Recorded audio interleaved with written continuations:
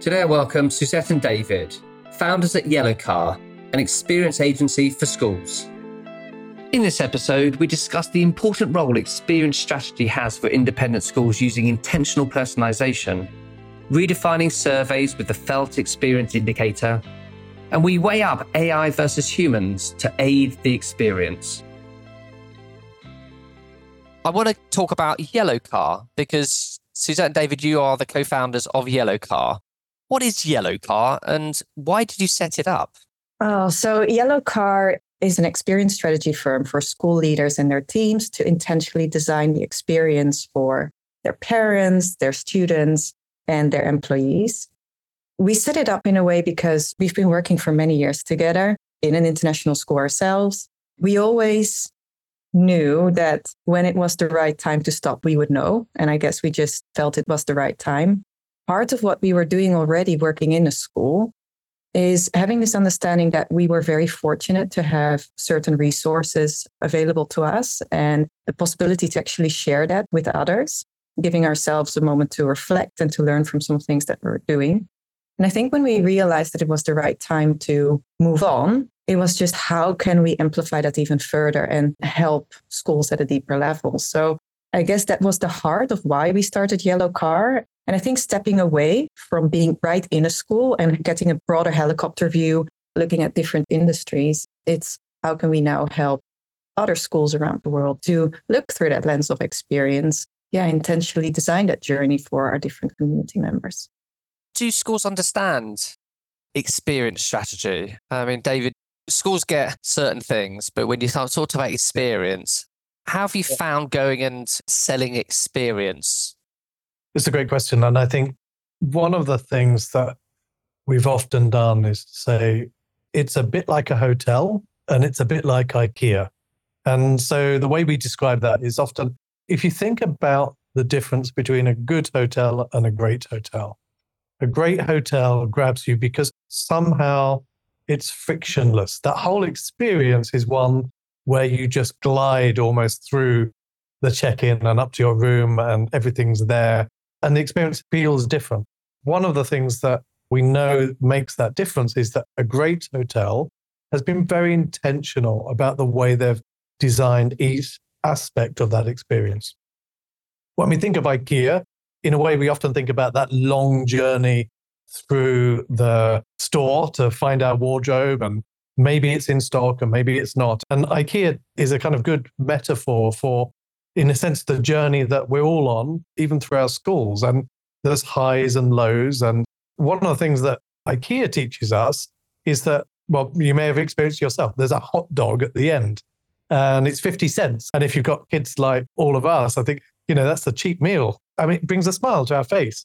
So one of the things about IKEA is that hot dog has been placed there very intentionally. Someone has designed that. And so when we talk to schools about experience strategy, what we're doing is taking a whole body of work that is quite common now in hospitality, healthcare, retail, corporate life, etc., but not really being something that we talk about in schools. And I think what we're saying is the families, the students, the employees in our schools, they're also on a journey. And it has highs and lows, also like IKEA. And our job as school leaders is to think about how can we design that journey to be coherent, to be friction-free, to be engaging, and to have these moments of surprise and delight, a little bit like the IKEA hot dog at the end.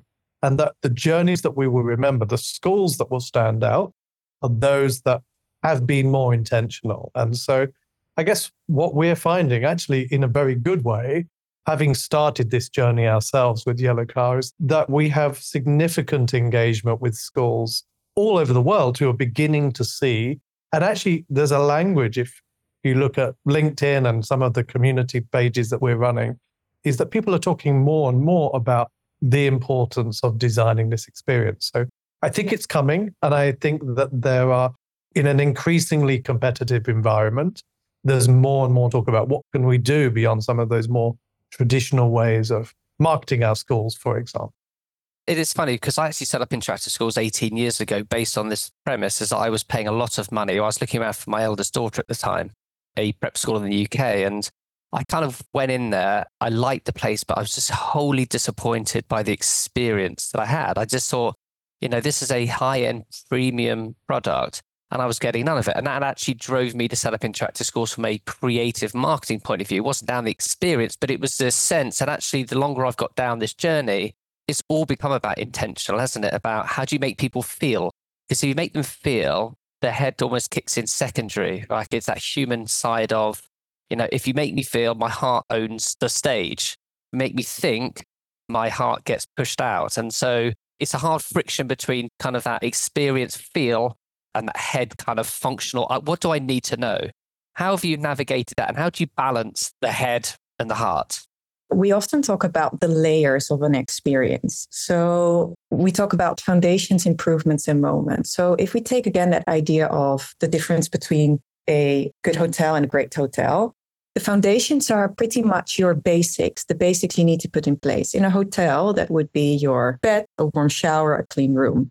In schools, that's not any different. So you want to make sure that, as David mentioned earlier, that you want to make that as friction-free as possible. So do you have the right systems in place? Is your story just integrated and coherent throughout the journey? So what you're telling on your website, is that in line with what's being told by the person in the admissions office?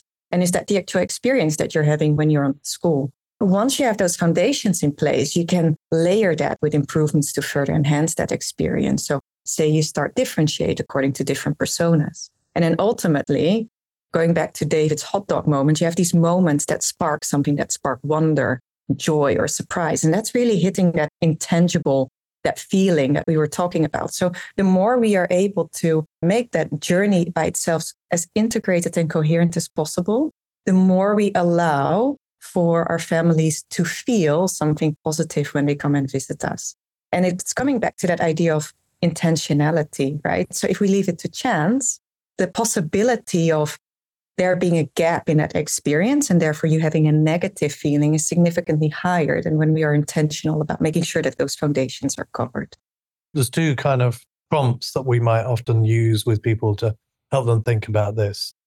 If you think about a stakeholder, maybe let's say parents that are during the admissions phase, first of all, you could think, what do you want the person to think, feel, or do?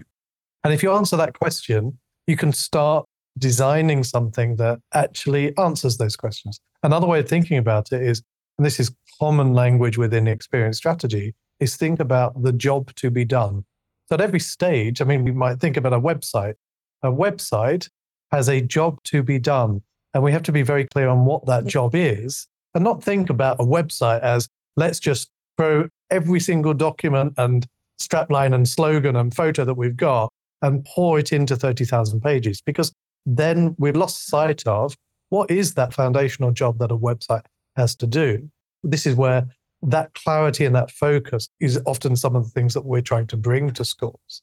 It's then thinking about how can you start creating, for example, that website with the user in mind. And that means that you have, of course, a very different journey if you're a prospective family versus a prospective employee.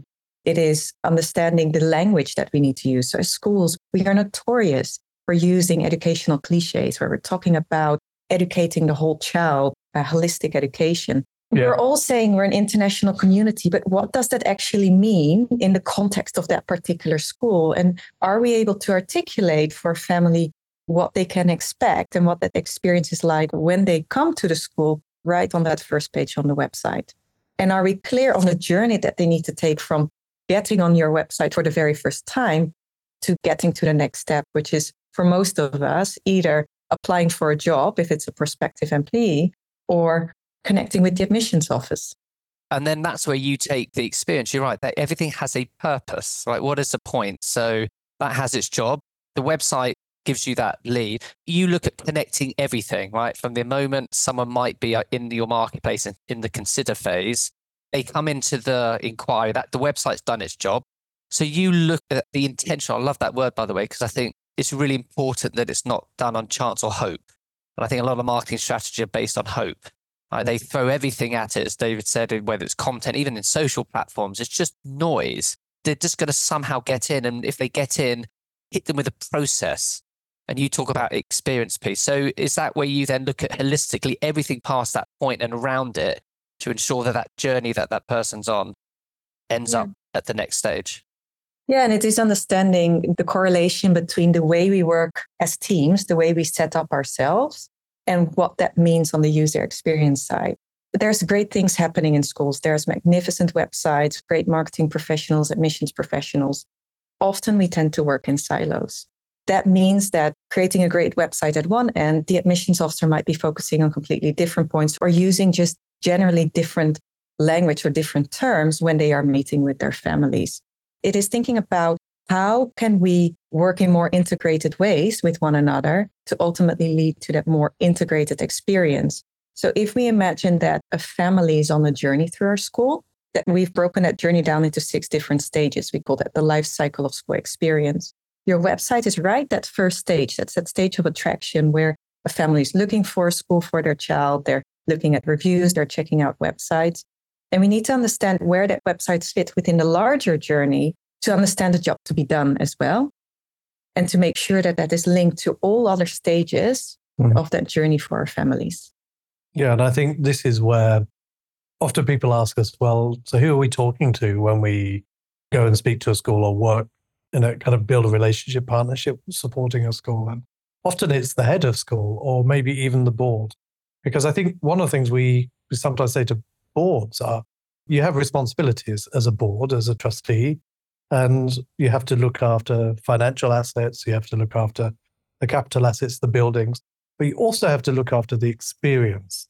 As a head of school, you are the conductor of an orchestra that is creating an experience every day. And so we have to look at that from a very holistic point of view and think about what are the systems and structures that are going to make that a powerful experience. And some of the things that we've learned along the way is, for example, the need to build tools. So we built something called the School Experience Audit that actually can measure at different stages what is likely to be happening in that stage so that we can then help a school think about where do they need to put their focus in terms of upgrading the experience or making it more engaging in some way at a particular stage.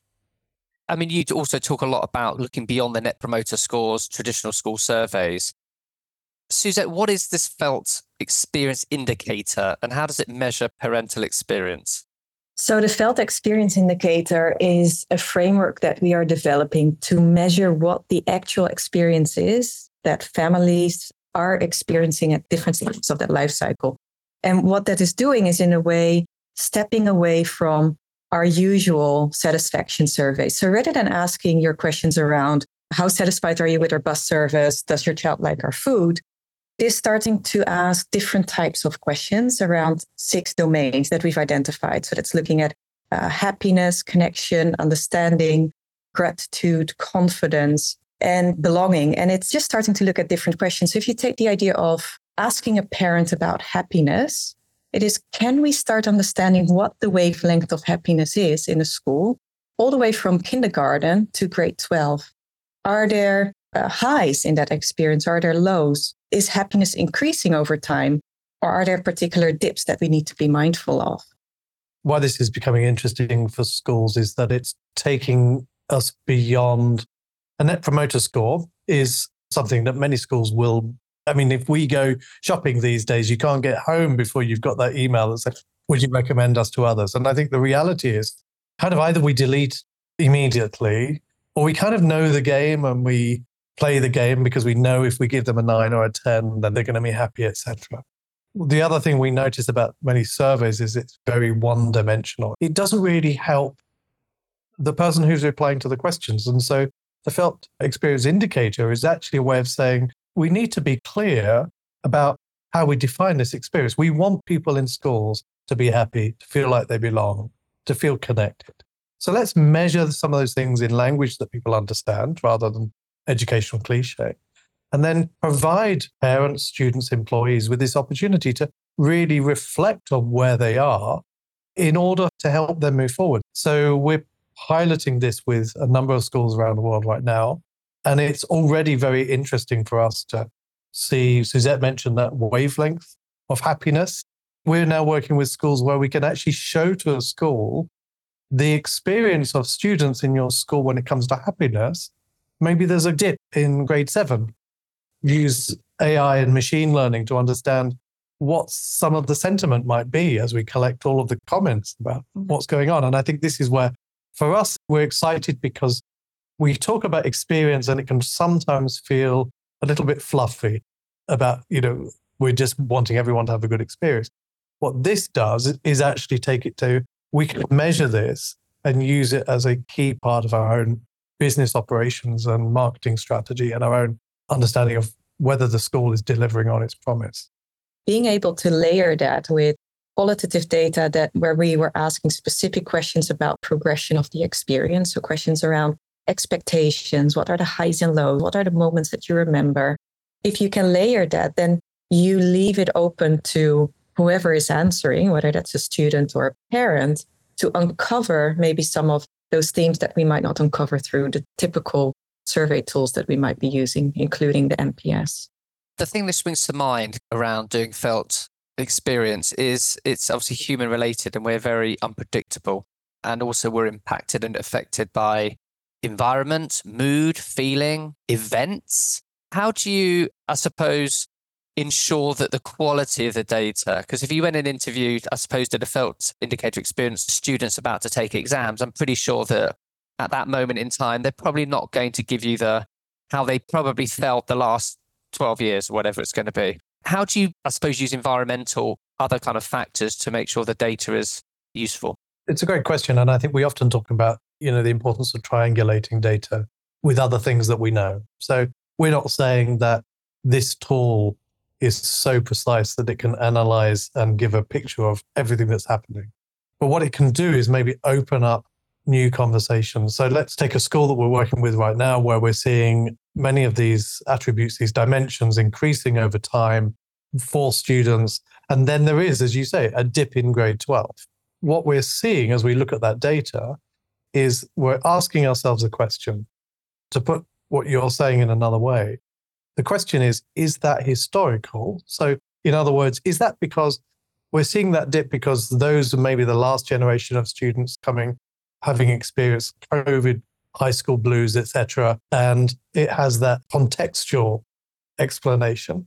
Or is it structural? So in other words, are we always going to see a dip because grade 12 is just a little bit more difficult? It's more stressful. You've got exams, you've got thinking about life without your parents doing a washing and all those other stresses that come with being a 12th grader. What this does is open up a conversation and allows us or the school to then go into conversation with students to say, help us understand, if this is what the data is saying, help us understand these results. And so we're beginning to set up conversations with students and parents, and it will be in the future with employees, where we can triangulate some of this data that we're collecting on one side and then say, we're seeing, for example, in another school that there's a significant dip in happiness levels in grade 4. And that is something where we're just saying, let's be curious about what is that telling us about what's happening in grade 4? Do we know something else about grade 4? Maybe there's been teacher transition recently. Maybe they're in a portable classroom because there was a leak. We don't know what that environmental issue is, but we can begin to open up that conversation. And it's about listening to that experience. I hope you're enjoying the Inspiring Schools podcast. We're always on the hunt for guests with vision and a desire to share them. If you'd like to be involved or know of someone with great ideas at a school near you, please drop me an email to podcast@interactiveschools.com and my team will be in touch. It's interesting you talked about AI briefly. AI and technology and humans, I'm always battling with. I love technology, but I also know that we have to be human-led and technology is a lever. Using AI and technology for interpreting data and using it in the way that obviously ChatGPT and other OpenAI products is great for the data side. What about personalization and experience? What are your thoughts and how does that fit in? There's lots of firms, lots of people talking about using AI for automation and personalization, but can that really give a human experience? I think ultimately what technology will do is help us with taking the friction out of some of the experience we might be having. So we might be able to smoothen the experience. But we often talk about, so when we're thinking about moments, and the moments that we create for families for them to have that moment of surprise, or wonder, or joy. Often when we ask schools to think about those moments, we immediately go to big events, something like a graduation. Or the reality is some of the most profound moments are actually the ones of human connection. They are when we're kind to one another. As we talked about right at the beginning, it's how you're feeling when you visit a place. So that means if you are visiting a campus and the people passing by are saying hello and are smiling, that by itself creates a significantly better experience than receiving a personalized email. It's the small things, actually the human aspects of the experience that we are creating, that will have a lasting impact. I'm also going just to something outside of schools. I think most of us, let's say we have an issue with we've lost our bank card or something like that. We phone a bank and someone picks up from the other side of the world. And actually then you realize that it's not even a person, it's some kind of chatbot or whatever. And you're given 4 or 5 options and it's not what you want. And you always have to wait for the last one and press 0. And at the end of the day, you're in this kind of endless loop. And I think one of the things we're seeing, and I've been listening quite a lot recently to podcasts about AI and customer service. And one of the things we're seeing is we've been in an era for quite a long time of customer service that is using machines that is increasing the level of friction that we feel. We're just throwing money down the drain because we're calling that number and we're not getting the answer we want. What they're saying actually is very interesting, is that in the next 12 months, there are a whole number of companies out there who are actually taking this to another level that we've not seen before. But they're making a clear distinction between the difference between simple and complex tasks. So that there are a whole number of simple tasks that we should be able to do in a much more friction-free environment that AI is going to help us with. And it's going to be more efficient and more intuitive. And that makes me think, going back to schools, let's take admissions. There are a lot of things that we do in admissions that do not need to be done by humans. If we were able to take aspects of the application process, if we were to take the human energy that we put into that and deliver it somewhere else, that's where I think we can have a much more personalized and human-centric admissions experience, because our admissions teams are going to have a lot more time to be able to think about, being human rather than being paper administrators or data administrators. Yeah, and I really hope it goes that way. Yeah, I suppose I'm going sort of frustrated with the industry because it becomes a process, and you talk about a considered purchase. I'm not buying a TV, I'm giving you a human. And, and I'm spending a lot of money because I really want that human to thrive, and I love that human I'm going to give you. And so that's where I find technology, to me, can make processes efficient, but it can't drive that human connection. Right? I can drive very complex, clever content personalization based on maybe some prompts that you gave me, maybe through a website experience. People know that what you're giving me is computer generated. There's tone, there's language. And I think schools are getting it, but they're still also, I think, believe that there's a silver bullet, and because they're overworked and inefficient, is that they keep buying technology. So they truly believe it's going to make a difference and it's going to make their job better and easier. So again, I don't know what your thoughts are on that. I mean, for me, it comes back to, if I walk into a hotel, I walk up to the desk, and somehow in that first few seconds, I'm told, "Good afternoon, Dr. Willows. We've been expecting you. Welcome back. You were last here in November." It's such simple things. It's using the person's name, making them feel as though they've been expected. That's, for me, personalization. It's understanding. We were in a hotel in Vietnam recently with my wife, and it was her birthday when we went down to breakfast. And I don't know how they'd done this, maybe from the passport. They were all congratulating my wife on her birthday in the breakfast room. And I was thinking, that's personalization, because it has shown that there is effort that has been made, something that was not essential, but actually gave us a moment of delight and surprise. And that's experience. For that reason, we remember that hotel maybe more than others. And this is where schools, as you're absolutely right, can feel that technology is going to solve their issues. When you focus on experience, often what happens is you're simplifying processes to the point where you don't need so much complexity. You're really focusing down on, how do I really listen to the person that is in front of me and treat them as humans and make them feel like they're very special to us.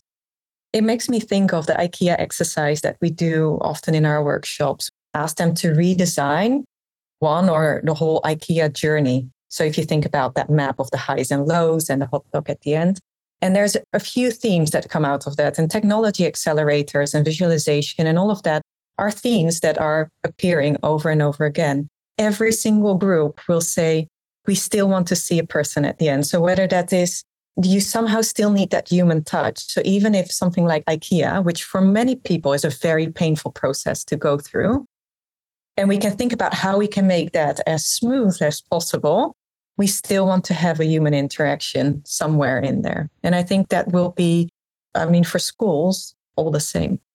So for schools that are listening, what does an engagement look like with you guys? So they would have listened. It's exciting what you're doing in this space. What is a typical engagement? Is it the same for all the schools because you have a framework and a model that works and successful? So we have different ways in which people can connect because we are also aware that not everyone has the same resources. So we have an online community.yellowcar.io where we have already more than 600 people working in and with schools, connecting with one another, all sorts of resources on there, monthly inspiration workshops. So it's a great way for people to meet other people in a similar field, to be inspired, to share their wins. Then we also have our academy. This is when we are speaking at different conferences. So have a look at our website and see where we will be in the coming few months.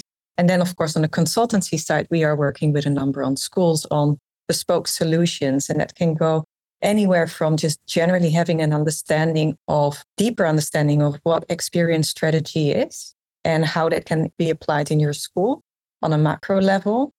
Or if there are particular focus, so whether that is, we've talked a bit, for example, about the admissions journey. We work with schools in capacity as well.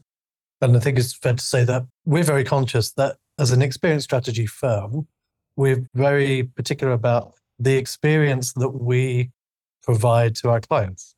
And we have to design that, and we have to design that in ways that are friction-free. So yes, there's a level of personalization there. And often, for example, when we begin that conversation with someone who's interested, the first thing we do is say, here's a menu of things that we can look at and create something together and look at the pieces that will connect. So for us, it's what we've learned through the time that we've been being Yellow Car is every school is different. Every school is a different place in their journey. And we will try and do two things. We'll try and connect in ways that are meaningful. But we'll also say that if they're looking for something that we really can't provide, we'll also be very clear that that's kind of a little bit beyond the scope of what we do. It's brilliant to see the success that you two have gained since you launched. I'm always in admiration of anybody who starts their own business. It's a nervous but exciting step, and you're starting to see the success I really truly believe that you deserve. I'm going to ask you to just look into your crystal balls. I ask everybody on the show what the future of education will look like in 2050. You have experience in schools, you're trying to change the way schools view things. But if you were to look at education, what's going to stay, what's going to be different? Will we have schools? So it's very interesting. And you probably know a few years ago, OECD, a bit like Shell back in the day, they did some scenario planning. And one of the things they said is, what are the kind of scenarios of the future of school, the future of education, if we look to 2050? What was very interesting about that, particularly the first report, which I think was in 2001, is that they provided 4 scenarios. If you look at their scenarios, only one of those scenarios actually suggests that school will have any relevance at all. And that in the other 3 scenarios of the future, this is a major research institute, the other 3 scenarios really saw the decreasing relevance of school in any form by that time. Now, we may disagree or agree with that, but I think what this is showing us, and having been in international education over the last 20 years, we are seeing significant shifts in the business model of an international school, for example. And I think independent schools are not too different. One of the things that I'll often say to people is, if you think that an international school, that concept really didn't exist 100 years ago. So one of the things we can deduce is in 100 years, we cannot in any way assume that there will be something called international education. So one of the things that we have to do is to think about what might that be and where will that relevance be? And I think what we might suggest in this shorter term, without getting too depressed about it, is to say what we do feel is that the school of the future is one which is much more intentional and focused on an experience.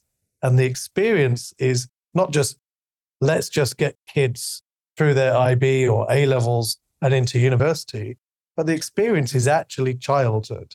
And we need to develop schools to be places of flourishing for childhood. I know that we talk about our schools in positive ways, but I'm wondering whether that will become more of a focus as we move forward. I hope so. And that just means getting rid of assessments in their format, because they're the killers of that model, because everyone's trying to unlock the next stage of the game. Well, what about you, Suzette? I mean, 2050, what would a school look like for you? We've looked at this study together, and one thing is for sure, we cannot assume that it is going to be what it is today. And I think the key is starting with surfacing some of the assumptions that we're currently making about our schools and see how that is benefiting some, but equally not benefiting others. I love reflecting. We had a conversation about this yesterday. So David is great at looking at the future, and I'm very good at looking back and see what can we learn from that. I think COVID, in many ways, was a way for us where all of a sudden we were forced to completely think differently about the way we were used to school. And some of us adjusted very quickly and did very well. There's very few schools, and so far I haven't really heard one that when we came out of the pandemic, that we really took a moment to reflect on what were some of the things that were very good during the pandemic that we want to keep, what are some of the things we want to ditch, and equally pre-pandemic. And I think if we are starting to reflect on some of these things, maybe at least we have some of the first steps that we can take towards looking at school through a slightly different lens and be more intentional about the different student profiles we have in front of us, that is stepping away from the typical pathways that we are currently providing for our students. You can connect with me on Twitter, Instagram, and via LinkedIn. Remember, keep inspiring schools. We need more future school thinking now.